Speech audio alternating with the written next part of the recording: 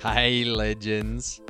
Yes, I'm now an immensely proud dad. Oh man, what a feeling. And I can tell you now, it didn't happen easily. It was after an intense 18-hour labour for my gorgeous fiancée Marie. It was after that 18-hour labour that our perfect little man Oliver was delivered safely into the world. And speaking of pride, to say I'm proud of Marie is an understatement. She battled through an intense marathon of a journey. But I won't go into all of those details in this episode. But I will say that being by her side and now having a first-hand experience of understanding what mothers go through, to all you mothers out there, my hat goes off to you. Unbelievable. Now, I wanted to start this little segment about emotional intelligent parenting where I'll jump on and randomly add to over time. Not to try and teach people how to parent, that's not my place, but simply to share my experiences, challenges, and choices as a parent. Even if you're not a parent and have no plans to be, you'll still get value from these episodes because it's me sharing how I use my knowledge and tool belt of mental strength training and emotional intelligence to navigate the evolving parenting journey.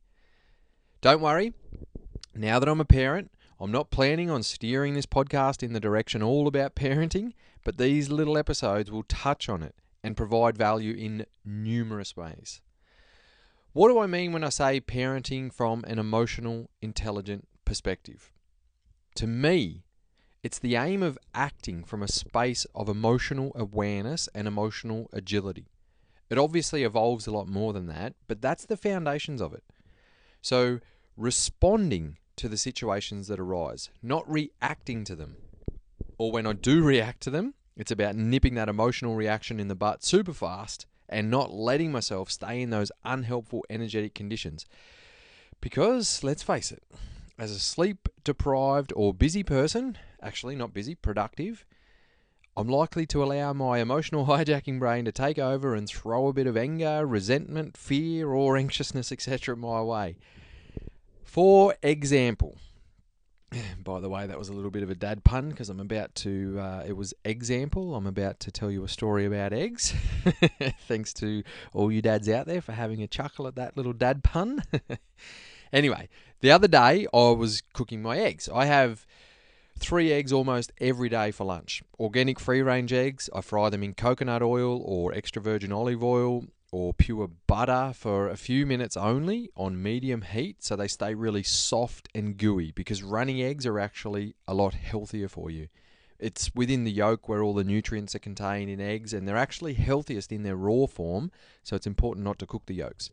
Plus, I reckon they taste frickin' delicious like that. So I was cracking the eggs into the little fry pan and the first yolk broke and I got a bit frustrated because it meant it wouldn't be as runny and delicious and healthy. Then I cracked the second one and that yolk bloody broke as well. Fuck! I reacted, bloody hell. Then I cracked the third one and it was sweet. The yolk didn't break. But then I caught myself saying to myself, far out, I can't believe that happened. Now I've got to take those 2 eggs out pretty much straight away so I don't destroy them and then let the third one keep cooking. Far out. Then I realised what I was actually saying to myself. And I stopped and thought about it for a second. Then I just started cracking up at myself and I said,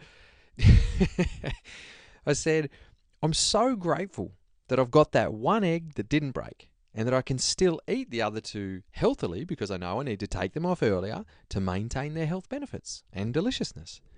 Then I just stopped and said, I'm just grateful I can enjoy a delicious lunch.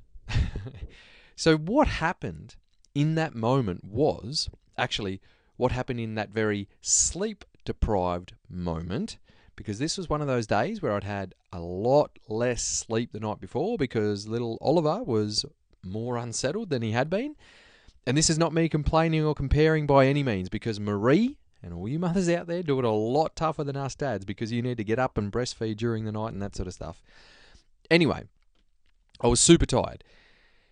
If this egg situation happened to me when I was completely energized and wasn't sleep deprived, I wouldn't have reacted in that way. Well, highly unlikely anyway. Small challenges like this happen to me all the time, on a daily basis, happen to all of us. And I'm usually able to process them quite well most of the time.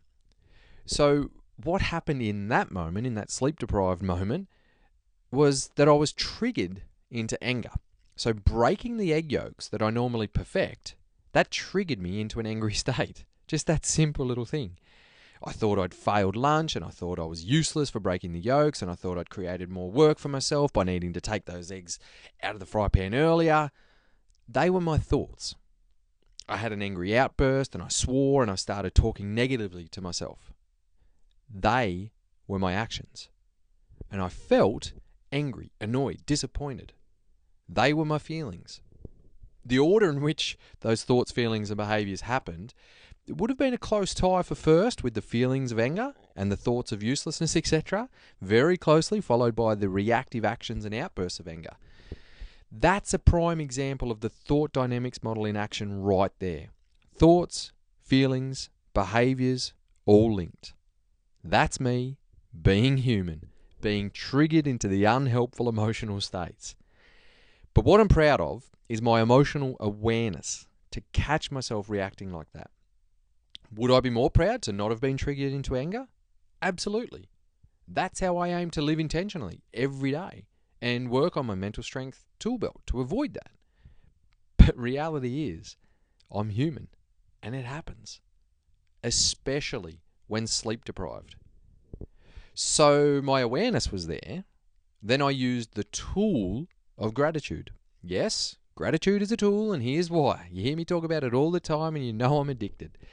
I used the tool of gratitude to shift from victim of the broken egg yolks and angry man to thankful for the egg yolks and happy man. Being grateful for them didn't repair them and fix the egg problem, but being angry at them wouldn't have fixed them either. Being angry at the egg yolks doesn't make me a better partner for Marie or a better father for Oliver, but being grateful for the egg yolks makes me a more pleasant and present partner and father.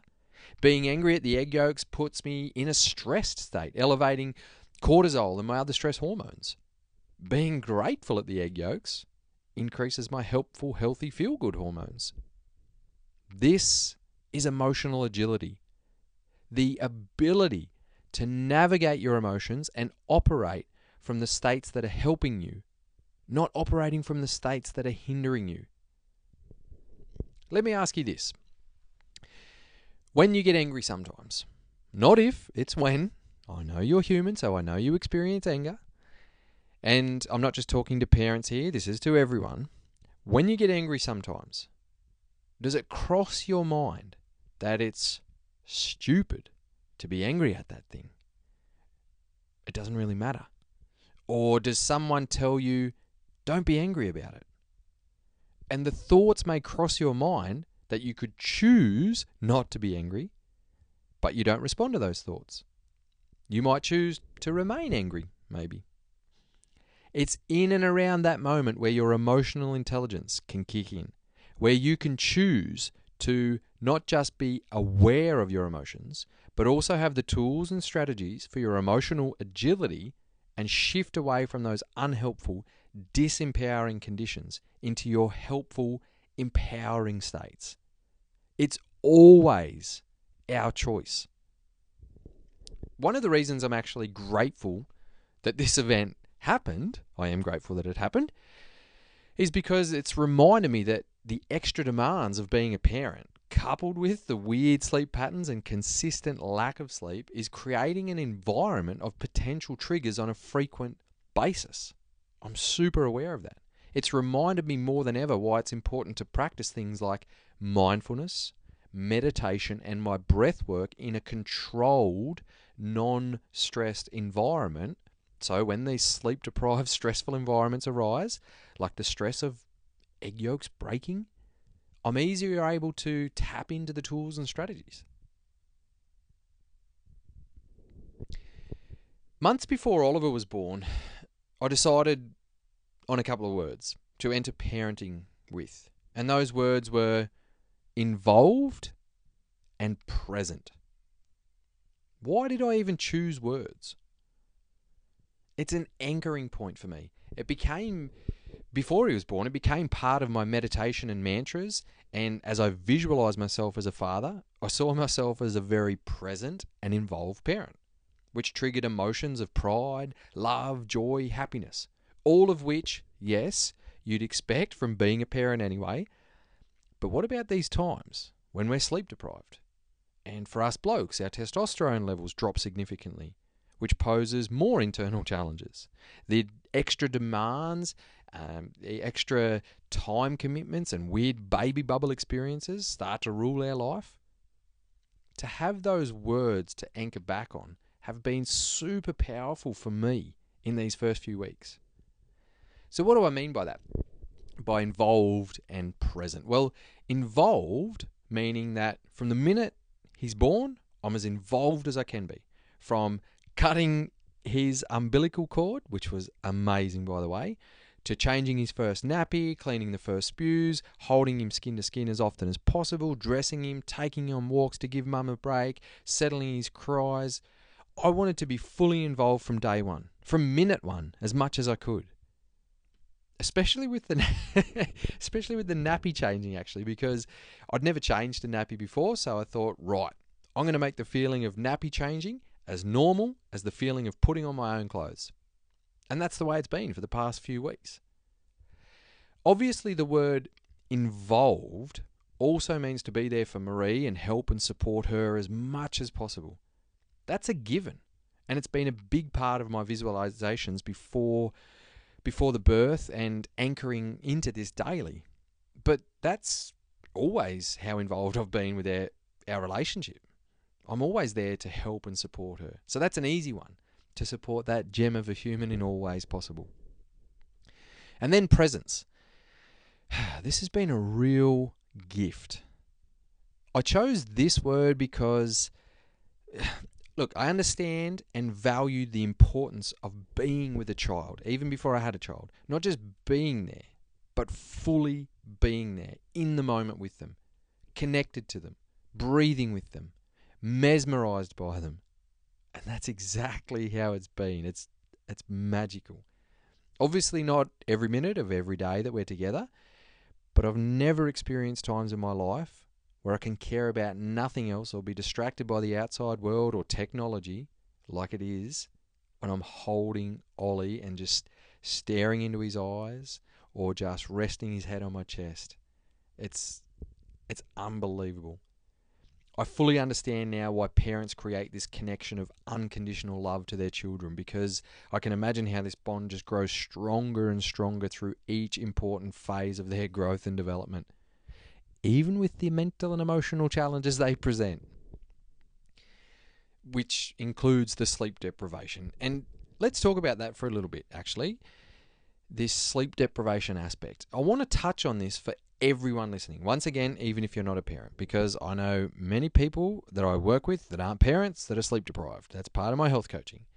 As my mentor, Nam Baldwin, says, sleep is like the glue that holds your health, your well-being, and your lifestyle together. And it's the number one legal performance enhancer that most people are neglecting. So we know the power and importance of sleep. And actually, I think it's quite cool that sleep is kind of sexy these days. There's so many sleep experts on podcasts and health experts expressing the importance of it now. I understand the power and importance of it, and that's why I coach people on sleep hygiene. Without good quality and quantity sleep, we trigger a cascade of unhealthy outcomes and start to operate from a more fragile mental and emotional state. When we're sleep deprived, our brain function changes, and those little emotional centers in one part of the brain that are normally governed and managed by our big prefrontal cortex, they're no longer regulated so well. That logical part of our brain that usually helps us out so much kind of takes a back seat, just chills out and doesn't do its job very well, and our emotions start pouring out. Emotional hijacking. That's why it's so easy to react instead of respond. Get angry easily, have outbursts, get frustrated at your egg yolks, for example. But it doesn't mean we can't do the work to create a shift in our mindsets and emotional states, using tools and strategies to help shift your energetic conditions. But it does mean that we should prioritize sleep as much as possible, which I know is very difficult in the baby bubble. Actually, Marie and I have created quite a good tag team system, so we're not both fully sleep deprived all day, and it seems to be working quite well. But it's not bulletproof, obviously. Newborns prevent bulletproof sleep routines, I can tell you that now. And like I said before, Marie cops it way worse than me. I'm super grateful that we've got this worked out a little bit, though. We're keeping sane. The relationship is actually amazing and super supportive. But once again, I'm not going to go into that now.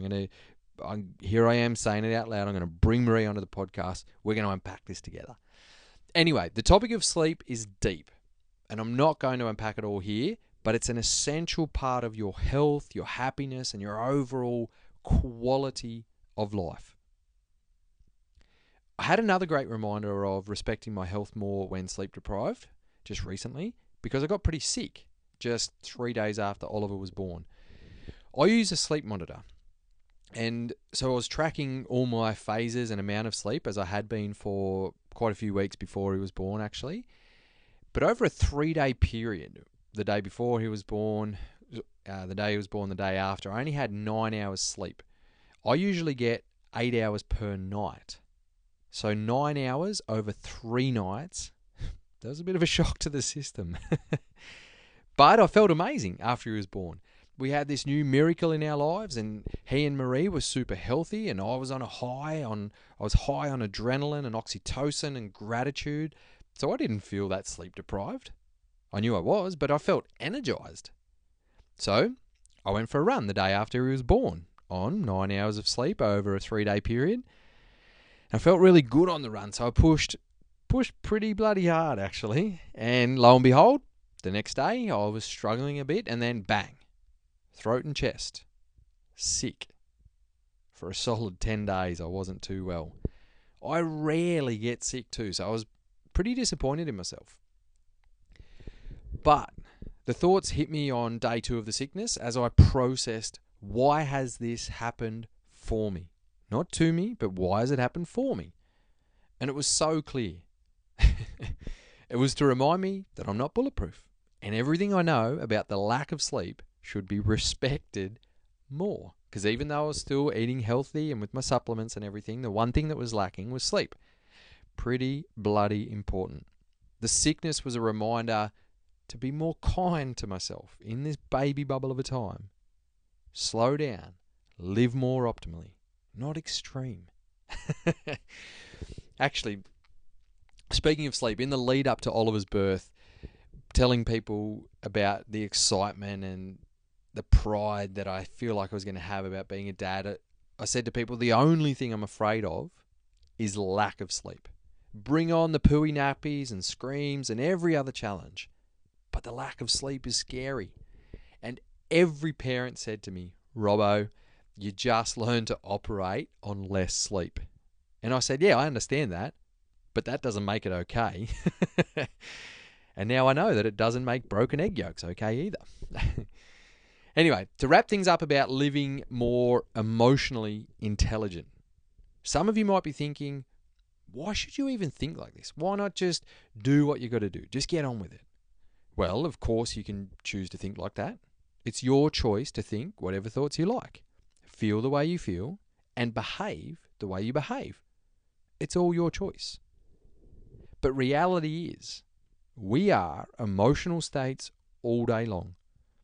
Happy, angry, content, frustrated, connected, kind, resentful, grateful, anxious, courageous, energetic, whatever it is. Our emotional states and energetic conditions either help us or hinder us. They empower us or disempower us. They serve us or take from us. So, if you want to live an aligned life with better relationships, more love, joy, connectedness, happiness, fulfillment, and a freaking abundance of enjoyment and optimism, you're going to want to learn about yourself at a deeper level and start navigating your life from a more of an emotionally intelligent perspective. And as always, remember, this is your life journey, your life of impact.